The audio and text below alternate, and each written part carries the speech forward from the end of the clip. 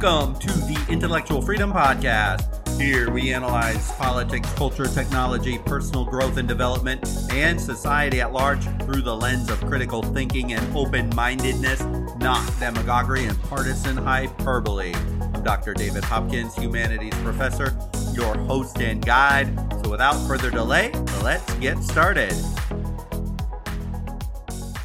Glad to have you taking the time to listen into the podcast today. I hope all of you are having a happy, productive, successful week. This time of year is always an exciting time in the university. We got a new semester, new students, new start. So even if you're not in college right now, but just living life, I hope you push to being a better version of yourself in whatever way you can for the remainder of 2021. I do need to give credit before I get going today to a Mr. Carl Trueman. He wrote a simply outstanding article. I read it in an online journal called Public Discourse, and it's titled The Rise of Psychological Man. And you can Google it and you'll find him. I'd highly recommend having a look at it, as it really gave me pause to stop and think about the state of affairs here in America, where it seems far too often we're committing almost national suicide, culturally, spiritually, politically. Heck, you can pick whatever poison you want. But why are we doing this? But before I go too far, I just want to give proper context. I'm honoring the words of Mr. Trueman and the psychologists and the philosophers that I studied to put this podcast together, in calling it the psychological man. Although it applies equally to men or women identically, I'm maintaining the exact gender pronouns that were utilized by the writers I studied in creating the podcast. I know most people who listen to this podcast are not going to take offense because they would tend not to listen to this podcast in general. But hey, just so you know, I'm not making any political sexual identity statements, but I'm following verbatim the authors of the works I'm referencing. Thus ends the gender pronoun explanation portion of this podcast, so back to it. People change. We know this. If people change, families then ultimately can change. And if families change, so can communities, and then states, and then countries, so on and so forth. Sometimes we change for the better, and other times we change for the worse. The emergence of this psychological man, as Trueman talks about in his article, may give us reason as to why things seem to be going the wrong way in America. So let's talk about it. I'm going to cut right to the chase, and the main premise of the article, The Psychological Man, the main point is this: human flourishing is found primarily in an inner sense of well-being. That authenticity is found by being able to act outwardly as one feels inwardly. And that who we are is largely a matter of personal choice, not external imposition. They've become common thoughts that lie at the heart of many of society's ills. So that's the main point, but we have to unpack that because it's kind of hard to catch it on first glance or the first time you hear it. So let's unpack it. Is it true today that people believe to be in their to become their best self, to become the ultimate level of success in their life, that they have to put secondary everyone and everything except their own personal well-being? The actions of the majority of people seem to point that this is true.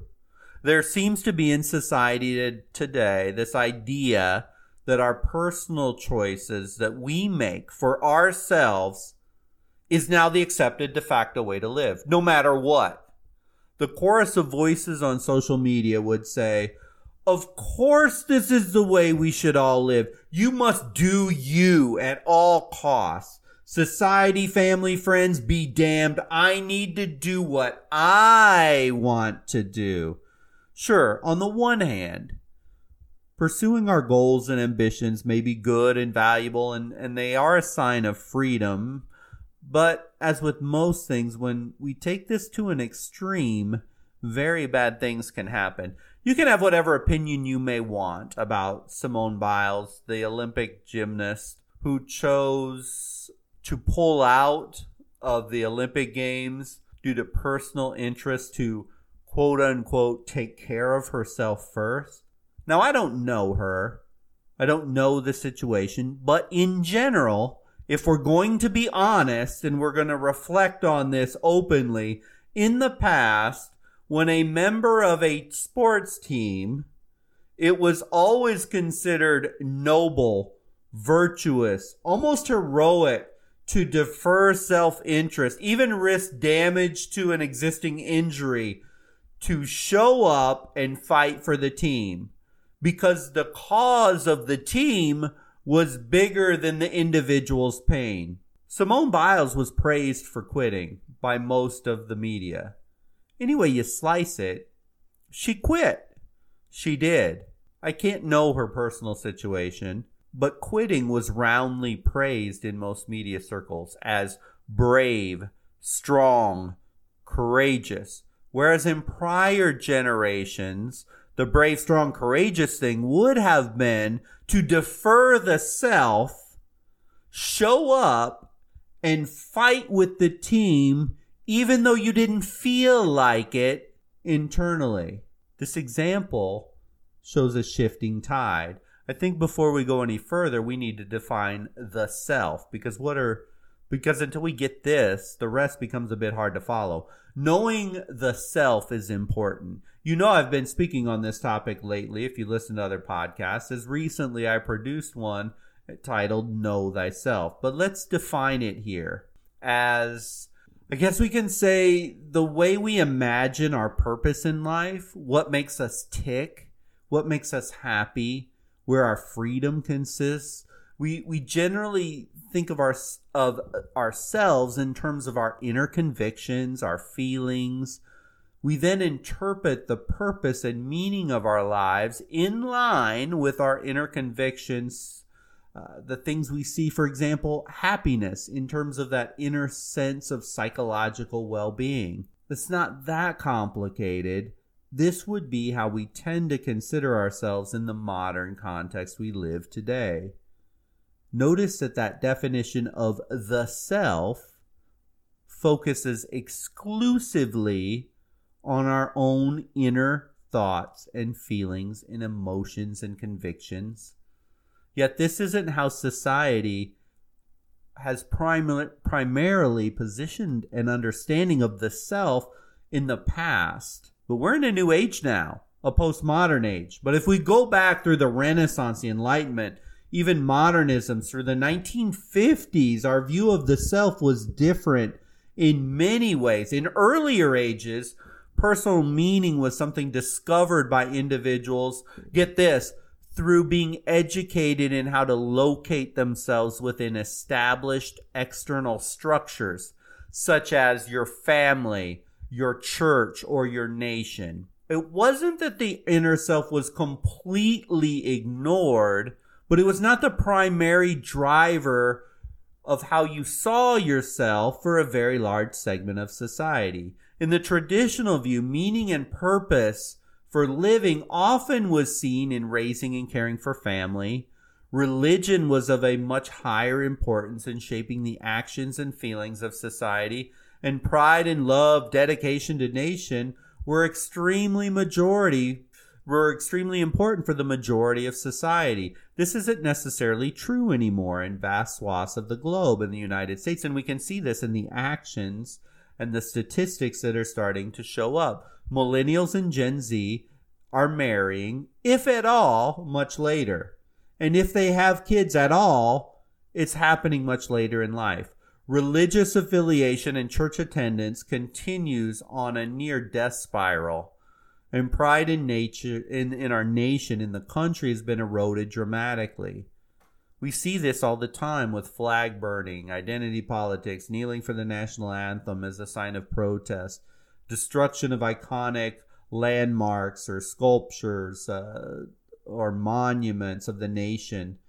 We could go on and on about how traditional institutions like family, religion, love of country are losing ground to a nearly obsessed, arguably narcissistic, self-focused view of what's important in life. So, the new psychological man views things like family, church, nation, or other institutions as a hindrance to becoming your authentic self, not a part of shaping who you are. Don't let that significance be lost on you as you wonder how and why things like critical race theory, many of the riots, or the degendering of society happen. Well, much can be traced to the perceptions of people on what is or is not living the quote-unquote authentic self. The ground has shifted underneath us. We can see the emergence of psychological man manifested most radically, though, in the claim that a person can have a woman's body and yet still be really a man, or vice versa, that a man can be a fully formed male and yet he can claim that he really is actually a female. Now, we know there's clear science on this. There's a XY chromosome marking for a male. This is objective reality. There's also an XX chromosome for females. The very facts of human biology are being contested. And yes, there are deformities, there are abnormalities, but if we take the overwhelming majority, biologically speaking, we are man or woman. Instead, what's happened is a person's psychological conviction is becoming the true foundation of identity, to which outward biological reality just has to give up or yield. But I don't want my talk to get too small and extreme and focus just on transgenderism, as it can become too easy to just dismiss the change in perception in the postmodern mind and just trick us into believing that all this radical shift that I'm talking about right now is nothing but for a small marginal minority, because the issue is actually much bigger. The sexual identity politics is but one of the little outcroppings of this very profound psychological change that we're seeing in society. The idea that people have the right and obligation to pursue only what they want, or else there is no way to achieve an inner sense of well-being, is a very dangerous place for civilization to go. It's interesting to look back to jobs and job satisfaction in prior generations. There was a period of time where it would not be uncommon to ask, say, a factory worker, for example, about job satisfaction. And you'd get a statement back, something to the effect of, yes, I'm satisfied with my job because my job allows me to put food on my family's table, shoes on my children's feet, and hopefully someday allow them to be better than I was when I was growing up. See, this type of response is striking precisely because it's so outwardly directed. Satisfaction came from giving to other people. It was more common for people's feelings of satisfaction being derived from or coming from what a person did for other people. Many still have this mindset today. It isn't like it has disappeared completely, but working hard for the benefit of others, whether it would be family, community, or whatever external thing, is becoming less and less common. If I'm to be honest, if you ask me the same question about job satisfaction right now today, my answer would be that I find my work satisfying because I enjoy teaching. It makes me feel good to stand in front of a class and talk about interesting ideas. When orchestrating and leading a good talk and discussion, it almost gives me a high. The difference is clear. My notion of satisfaction I get from my job is an inward one. It's directed towards me. It has less to do with my impact on external things and more to do with my own immediate feelings than with the impact that it may have on other external things like putting food on my table. Of course, I like and I need the money to bring to the household for housing and food, etc., etc. But the truth is, my occupation today is a choice I make because I love to do it. I feel blessed that I get to do what I love to do. This is a fact. So I'm not casting any stones here. There are many, many ways I could personally make more money. I've had those jobs and I made a lot more money than I do, but still my inner drive leads me to teach. Nobody is immune to this inner drive movement. Life is easier in 2021, way easier than, say, the barely scraping by in the 17, 18, even 1900s. So the shift towards an inner focus, since external reality of putting a roof over your head and food on the table in the United States of America, it really isn't a problem for almost all the nations. So it would seem natural that we would move towards a more inner focus.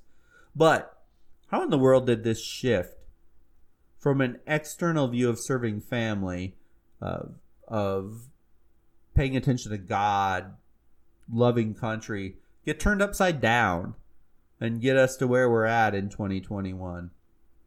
Well, I don't want to go super academic here, but there were major developments that started as early as the 18th century, and they slowly built to where we are today. And here's just a laundry list. There was a philosopher, Hegel. He put human consciousness at the center of all thought. Karl Marx made economics the demon of control, not an opportunity for those at the lowest class to reach a higher status, but laid the groundwork for distrust in institutions. Darwin's theory of evolution undermined the notion of human exceptionalism, basically by focusing on the difference between human beings and other forms of life.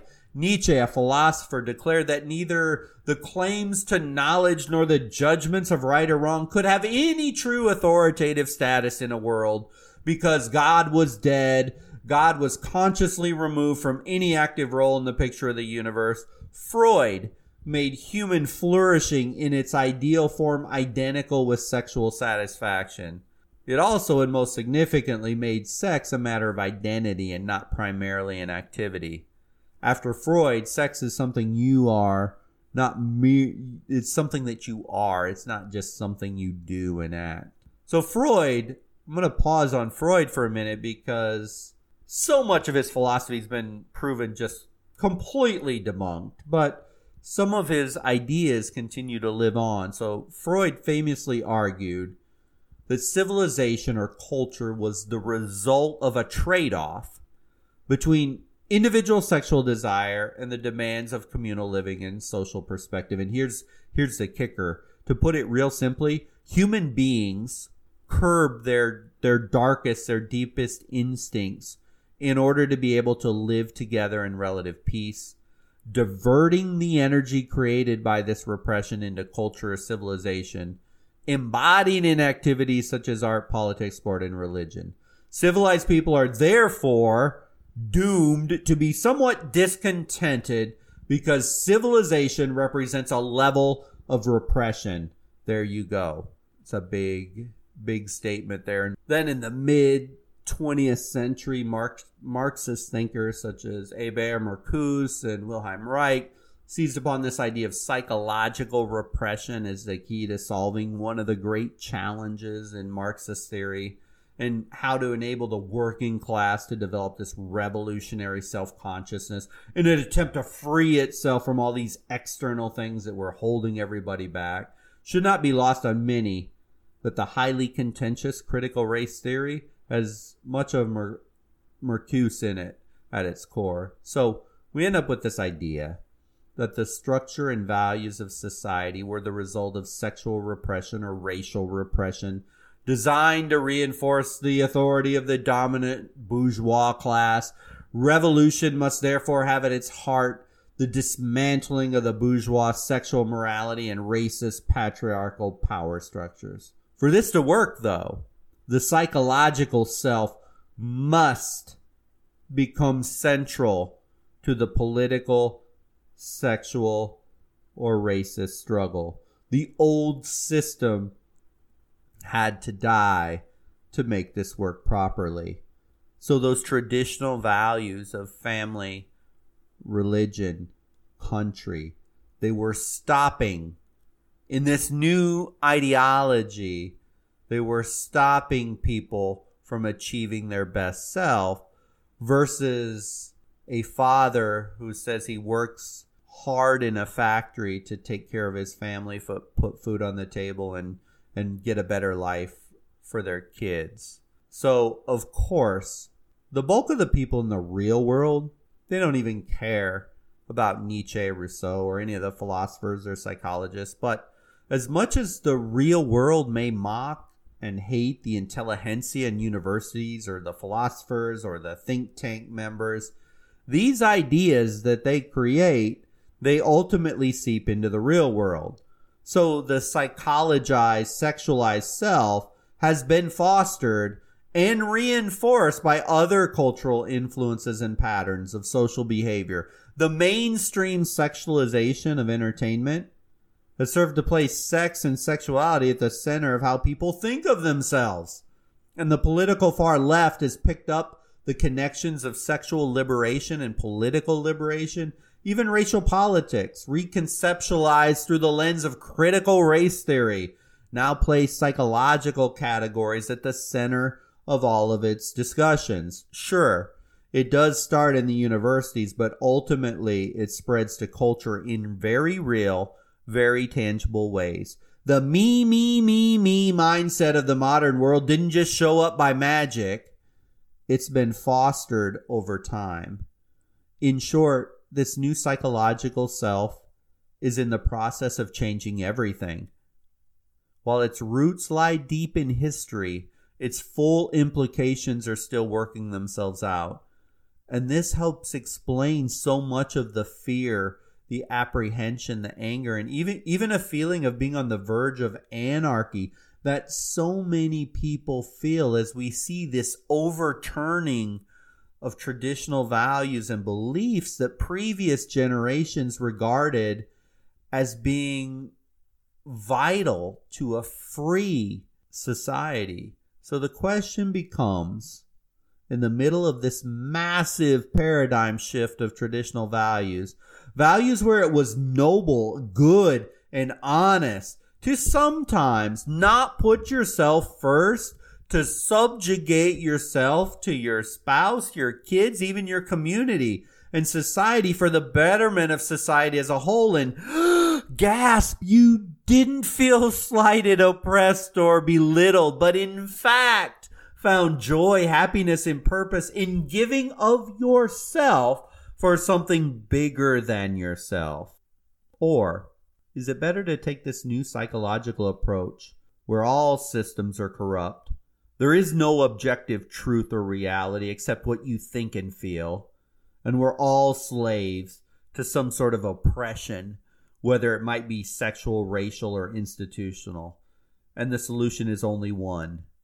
Be true to what you want, when you want it, at all costs. And if anyone ever dare oppose your personal view, well, they must be oppressors of some sort, and thus they don't need to be negotiated with, but rather the barrier, whatever it might be, must be removed or ignored. It would seem, if we take out the drama of the extremes, it would seem the best option, at least to me, would be to thread that needle of cooperation, compromise, understanding. It is the less dramatic, many would say boring path, and I would say at least now, the bulk of society, thankfully, still reside here. In the boring road, I find the best path. The world is one where the individual does not need to be scared, intimidated, or held back from pursuing personal goals. I talk about this all the time on this podcast and with my students. While at the same time, still finding a balance of living in a world where one can defer those personal self-interests when required, when needed, for the betterment of family, of community, of country, because those are still important. This world of negotiation requires a few things, though. require critical thinking, open-mindedness, humility, empathy, listening, collaboration. These skills, sadly, are not evoked in society today. In the end, we all must find our own path. But make no mistake, society is shifting underneath us right now. And to understand this, without flippantly dismissing the changing culture, is a recipe for your own personal stress, anger, anxiety, fear. I don't have the answer for you in your life. I wish I did, but I don't. Instead, I think it's prudent for all of us to continue to thread the needle between reaching for those inner goals and passions and desires, while at the same time doing our utmost to serve family, community, country. There is serious corruption in our world today. This is undeniable. So blindly following the selfless calls by the power structure to cling to their rhetoric and propaganda and their so-called values is almost naive suicide at this point. However, falling to the extreme of the new postmodern psychological man mindset could lead you to become a narcissistic, know-it-all, angry, mean-spirited, my way or the highway type of person that will most likely end up leaving that person down a path to being lonely, bitter, frustrated, and angry in life. Movements never straight line in one direction. Instead, they tend to rise, fall back, rise again. So will our society someday be dominated by this postmodern, narcissistic, psychological man? Who knows? I personally hope not. As if the majority of the country becomes self-absorbed, it's all about me mindset, well, it's hard for any civilization to survive, as it will ultimately tear itself apart from the inside. This all about me mindset is dangerous. If I return to the Simone Biles story, so yes, I hope she feels better. Whatever psychological thing she was going through, I'm not denying that they didn't happen.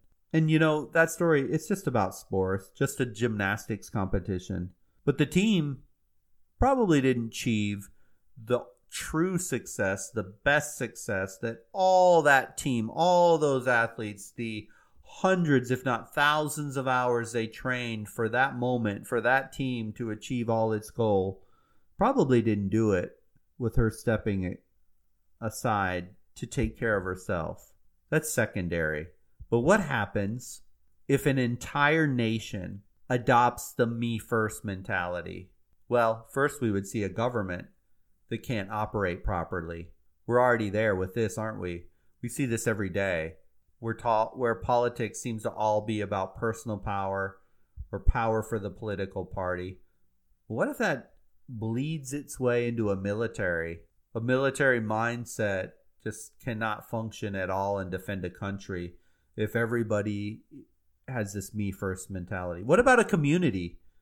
What about if in your community today, everybody had the me first mentality, not helping those that need it the most, not being willing to help out, not being willing to follow the rules because, well, they don't feel it's in their best interest. You can just go on, the danger, the intense danger of a me first mentality. And we're seeing it. And we're seeing it in certain circles ripping our country apart. In essence, we commit national suicide. We kill ourselves collectively from within, not from some external third-party force, but we collectively kill ourselves from within when we focus just on ourselves from within. Hopefully, we can learn to find the proper balance in our lives individually and collectively as a nation.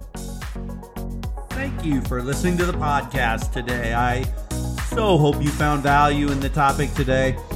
You know, every single day, if we can expand our perspective just a little bit on any range of topic, whether it be about our physical body, intellectual sharpness and perspective, or spiritual growth, then if we stay consistent in the long run, we all become more well-rounded people able to cope with all manner of events in life. I always appreciate you clicking like or follow to this podcast. Generally, a new episode is published every single week. And please, if you have any questions or comments, I would love to hear about them. With that, I hope you have a wonderful day and a wonderful week until we talk again.